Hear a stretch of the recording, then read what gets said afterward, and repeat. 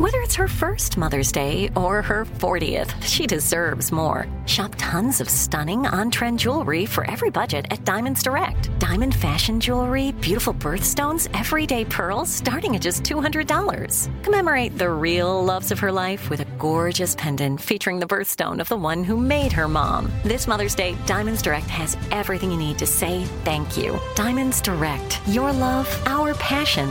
Online at diamondsdirect.com. I'm Tracy from Stuff You Missed in History class. Are you a small business owner or even someone who dreams of entrepreneurship? Then check out Season 2 of Mind the Business, Small Business Success Stories from iHeart Podcasts and Intuit QuickBooks. Join hosts Austin Hankwitz and Janice Torres as they interview entrepreneurs sharing insights around starting and nurturing a small business. You won't want to miss these inspiring stories of entrepreneurship and discovering ways to business differently so you can too.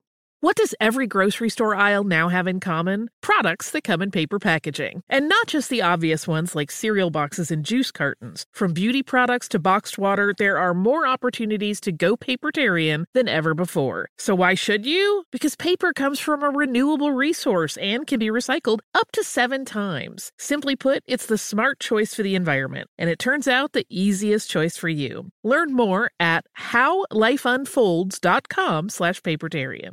Planning your next trip? Choice Hotels' family of 22 brands has over 7,400 locations and the perfect hotel for any traveler you want to be. Like a Cambria Hotel, serving up locally inspired craft cocktails for all my folks who maybe want to meet up and talk about Mad Royals. Check into a Radisson Hotel with flexible workspaces for you strivers who listen during business travel. Or a Comfort Hotel with free hot breakfast, family-friendly pools, and big spacious rooms for the parents who listen with their kids and need a little retreat. What are you waiting for? Join Choice Privileges and start earning points toward your next stay. Find a stay for any you when you book direct at choicehotels.com, where travels come true. Welcome to Stuff You Missed in History class from HowStuffWorks.com.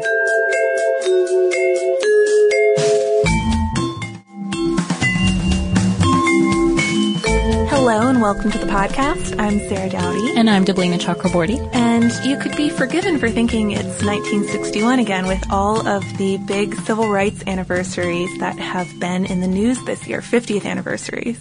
That's so true. Most notably, the 50th anniversary of the Freedom Rides this past May, when more than 400 people of all ages, male, female, black, white, different religions from all over the country, decided to challenge the racial segregation of interstate buses. Yeah, and the Freedom Rides have been really well covered this year. There have been articles, news stories, 2 reunions of riders, one in Jackson, Mississippi, one in Chicago. I think that one was hosted by Oprah herself.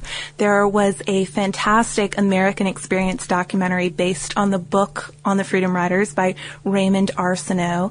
There have been op-eds and reflections from the riders in national papers, but we are not ones to let the May anniversary of the Freedom Ride stop us from doing a podcast on them in September, because September is also a really important date for the Freedom Rides. It's when change actually happened, when the Interstate Commerce Commission finally ruled that the signs segregating whites and blacks at bus and train facilities had to come down, and actually backed up that ruling with a really hefty fine for offenders. So that ruling validated the riders in their tactics, and that's worth pointing out before we get into this 2-part episode on the Freedom Rides and before we get into how the ride started, because even though today the riders are clearly celebrated as civil rights heroes, at the time what they were doing was extremely controversial, even within the civil rights movement itself. So they didn't know what they were setting out to do. They just knew they had to do it. Yeah, but before we even get to the rides themselves, our story really starts in 1944 with a woman named Irene Morgan. Now, everyone knows Rosa Parks, right, and her refusal to give up her bus seat in the 1950s. But a decade earlier, Morgan refused to give up her seat on a Greyhound traveling through Virginia. And Morgan, who made World War II bomber planes for a plant for a living, was coming home to Baltimore after visiting her mother. So after refusing to move, she kicked the sheriff's deputy who tried to take her off the bus. And later she said, quote, "I started to bite him, but he looked dirty, so I couldn't bite him.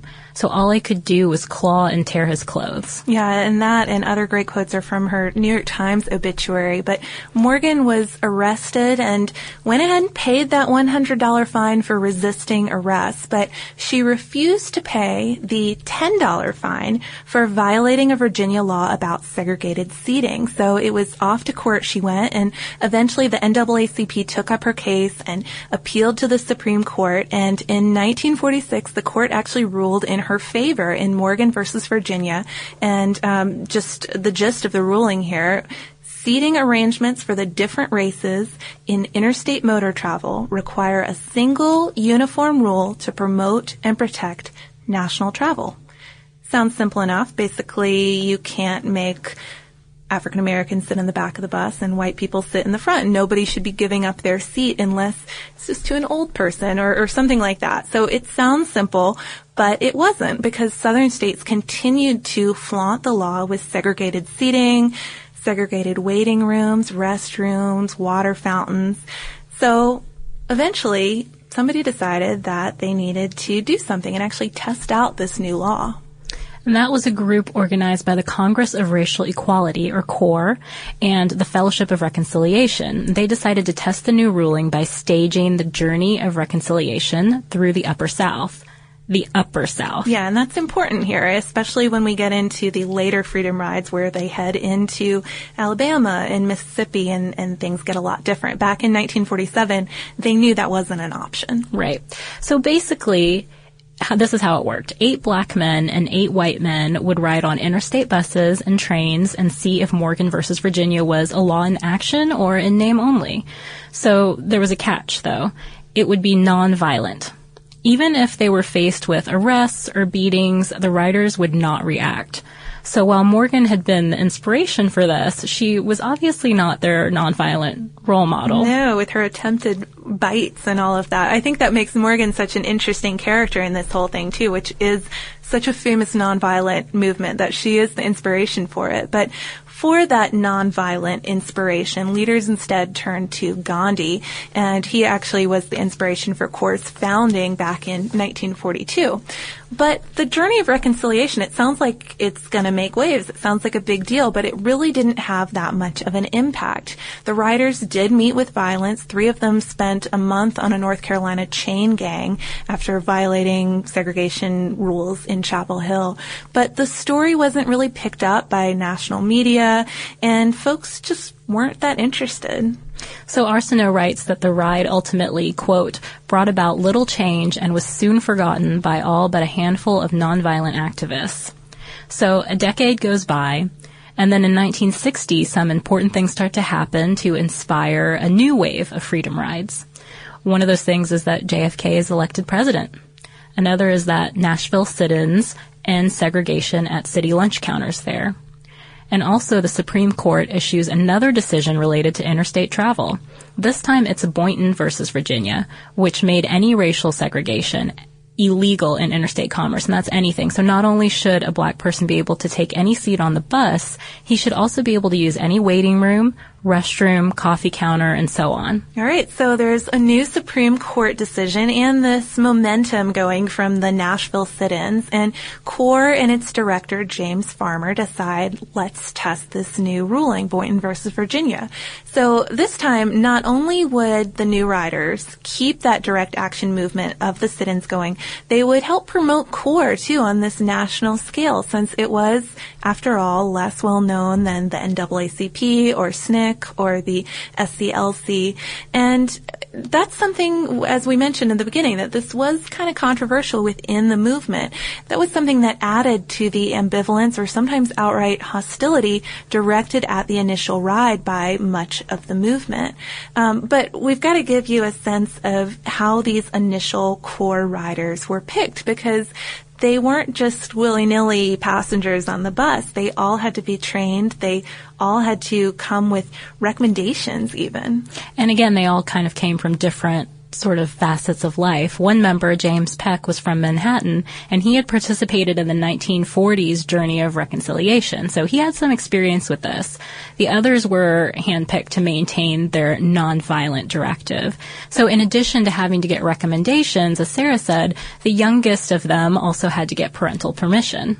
They also underwent careful training to resist that violent impulse, but really they only anticipated refusal of service and possibly maybe arrest. You can see videos, though, of this training, and it's pretty fascinating to watch and really uncomfortable because it is a simulated situation, and these people actually all know each other well. There's the man playing the antagonizer, the woman playing the waitress, and it's strange to see. But as you mentioned, they were from all different walks of life. They were all ages, all professions, students, retirees, editors. There was a folk singer, and most were from the North or the Midwest, with a few Southern exceptions, including probably the most famous writer, John Lewis, who's from Alabama. But that's something also to consider when we were mentioning earlier about the hostility or ambivalence within the movement, that these people were largely Northerners, were largely Midwesterners, and they were coming into the South to test these segregated Jim Crow rules. So the first riders left May 4th, 1961. They were departing from Washington, D.C., and ultimately the final destination was going to be New Orleans, which it's a bus ride. That was going to take a while, and they didn't really know what they would encounter along the way. But the bus started out winding its way through Virginia and North Carolina. There were 13 riders. They were taking Greyhound and Trailways buses, so two different lines, just testing out the whole range of the system. And at first they really saw what they expected. Stations would sort of reluctantly break from their segregationist policies just while the riders were there. So just go ahead and let them sit in the black sitting room or the white sitting room, the whatever race they weren't. Let them use the wrong restroom, whatever they were doing, and then just let them be. Let them get on their bus and move on through town, get out of their hair, and presumably return to business as usual, which was full-on segregation. But by Charlotte, North Carolina, that wasn't what was happening anymore. People weren't just letting it slide until they were gone. Trouble started. There were arrests and beatings in Rock Hill, South Carolina. And by May 13th, the riders finally made it to Atlanta, where they had this little get-together, sort of pause in the ride planned with Dr. Martin Luther King. Yeah, and they were really hoping that when they got there, he would join in, become a freedom rider with them.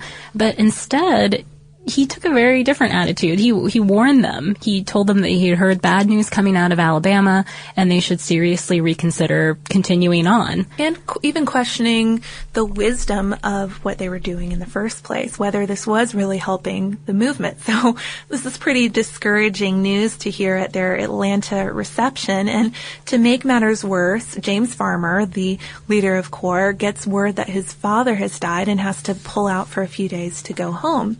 Still, though, May 14th, Mother's Day, the leaderless riders set off from Atlanta to Birmingham, Alabama on Greyhound and Trailways buses that are leaving 1 hour apart. And sure enough, shortly after crossing the Alabama state line, one of the buses runs into trouble. The Greyhound hits a crowd of about 200 men in Anniston. Yeah, and it's all been planned. A Klansman lies down in front of the bus so that the other members of the mob can slash the tires, and the bus maneuvers out of town, but it's followed and hounded by a car. Then finally the tires go flat. The driver gets out, checks them, and walks away.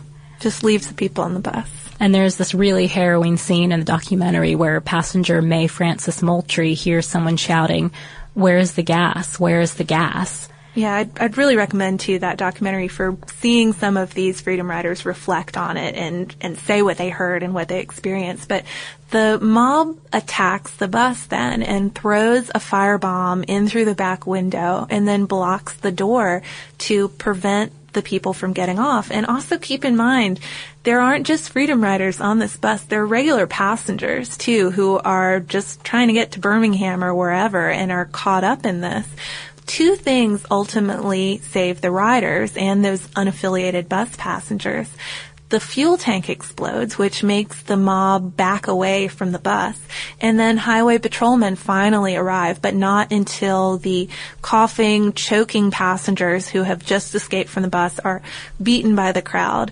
There's one catch, though, with this violent scene.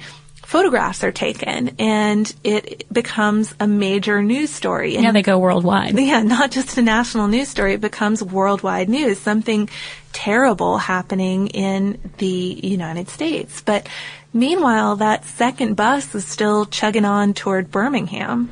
Yeah, where little did they know, the city's commissioner of public safety, Bull Connor, has made a deal with the KKK. The deal is that when the bus comes to town, the Klan will get 15 minutes without police interference. To do whatever they want to the people on the bus. No arrests, no trouble at all. And there's another catch to this, too. The FBI had an informant in the Klan, and he knew the plan to attack the bus. J. Edgar Hoover didn't report the mob's plans to Attorney General Robert Kennedy. The informant even participated when the mob attacked and beat the riders as they came into the station. Yeah, and we're going to talk about that a little more in the part 2 of this episode and some of the legal battles that ensued. But just like in Anniston, photographers get pictures of this mob attacking the passengers coming from Atlanta, and this news makes international headlines too. It's very disturbing to people, and it's something that the federal administration really can't ignore. So Jim Peck, who has been unofficially in charge since James Farmer left, makes the call to continue the ride from the hospital. He has been severely beaten, and it's worth noting here, too, that a lot of the white riders would be targeted initially, sort of as betrayers to their race by the mob. So Jim Peck was really, really bad off. Pictures of him are disturbing to see, but he said that they felt, quote, they must not surrender to violence, so let's not stop here. There's a problem, though. That's a very noble, brave thing to do, to try to continue the ride, but there's a problem. None of the drivers out of Birmingham are willing to take them. Nobody wants to risk it. Nobody wants to risk being on a firebomb bus or attacked by a mob and dragged down with the rest of them. Yeah, you can hardly blame them, but they finally decide that the ride has to end. They'll fly to New Orleans instead. But even that proves to be quite difficult. The mob follows them. A bomb threat is called in on their plane, and it seems that they're stuck in Alabama indefinitely. Can't get out of the Birmingham airport. So, like we said, by this point, the Kennedys really have to get involved with this story all over the world's papers, and the poor, beaten Freedom Riders stuck in the airport. They can't let things get any worse. So John Siegenthaler, who is the assistant to Attorney General Robert Kennedy, arranges the riders' flight and escorts them to New Orleans. There they're met by state police at the plane who protect them but also curse them as they walk to the terminal. And that ends the ride. It's over. The Kennedys think that hopefully it's all over. They can get back to international pursuits. But it's not, because there is another wave setting out from Nashville. The students in the Nashville student movement realized that they couldn't let CORE's attempt end in violence. And the leader of that movement, Diane Nash, who was a student in the Nashville movement, told a Birmingham reverend, quote, "If they stop us with violence, the movement is dead." So it's our little cliffhanger for this episode. Yeah, in the next episode, we're going to talk a little bit more about that Nashville movement as it picks up the baton and as riots continue in Alabama and Mississippi plays hardball with its state penitentiary. Mm-hmm. So just to give you a little teaser there, but we're done with this for today. If you have any ideas to send us for podcasts or any thoughts on this one that you want to share, we're at historypodcast@howstuffworks.com, or you can look us up on Facebook or on Twitter at Missed in History. And we also have an article about the civil rights movement. I bet we're going to be recommending this one quite a bit in the next few episodes on the Freedom Rides, but it is called How the Civil Rights Movement Worked, and you can find it by searching for civil rights on our homepage at www.howstuffworks.com. Be sure to check out our new video podcast, Stuff from the Future.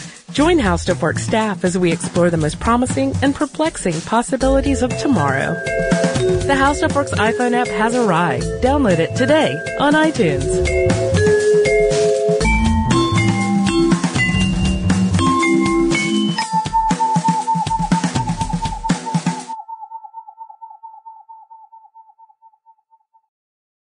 Xfinity has free premium networks for everyone this month, no matter what kind of entertainment you love. Addicted to true crime? Catch killer cases and more spine-tingling shows on A&E Crime Central. Crave adventure? Explore Asian action movies on Hi-YAH. Searching for something extreme? Check out skating, snowboarding, and more on Fuel TV Plus, the global home of action sports. And find crowd-pleasing bops on iHeartRadio's Hit Nation playlist. There's new free shows and movies to love every week. Say free this week in your Xfinity voice remote. This is Malcolm Gladwell from Revisionist History. eBay Motors is here for the ride. With some elbow grease, fresh installs, and a whole lot of love, you transformed 100,000 miles and a body full of rust into a drive that's all your own. Brake kits, LED headlights, whatever you need, eBay Motors has it. And with eBay Guaranteed Fit, it's guaranteed to fit your ride the first time, every time, or your money back. Plus, at these prices, you're burning rubber, not cash. Keep your ride or die alive at ebaymotors.com. Eligible items only. Exclusions apply. This is it. We've got an Amex Platinum Pro on our hands, ladies and gentlemen. We haven't seen anyone relax like this before in the Centurion Lounge. Is he connecting to complimentary Wi-Fi? Oh, my! Look at that! He is! And you will not believe where he's going next. The Amex dedicated card member entrance for the win. Unbelievable. When you get travel perks with Amex Platinum, you're part of the action. That's the powerful backing of American Express. Terms apply. Learn more at americanexpress.com/withAmex. Tired of restless nights?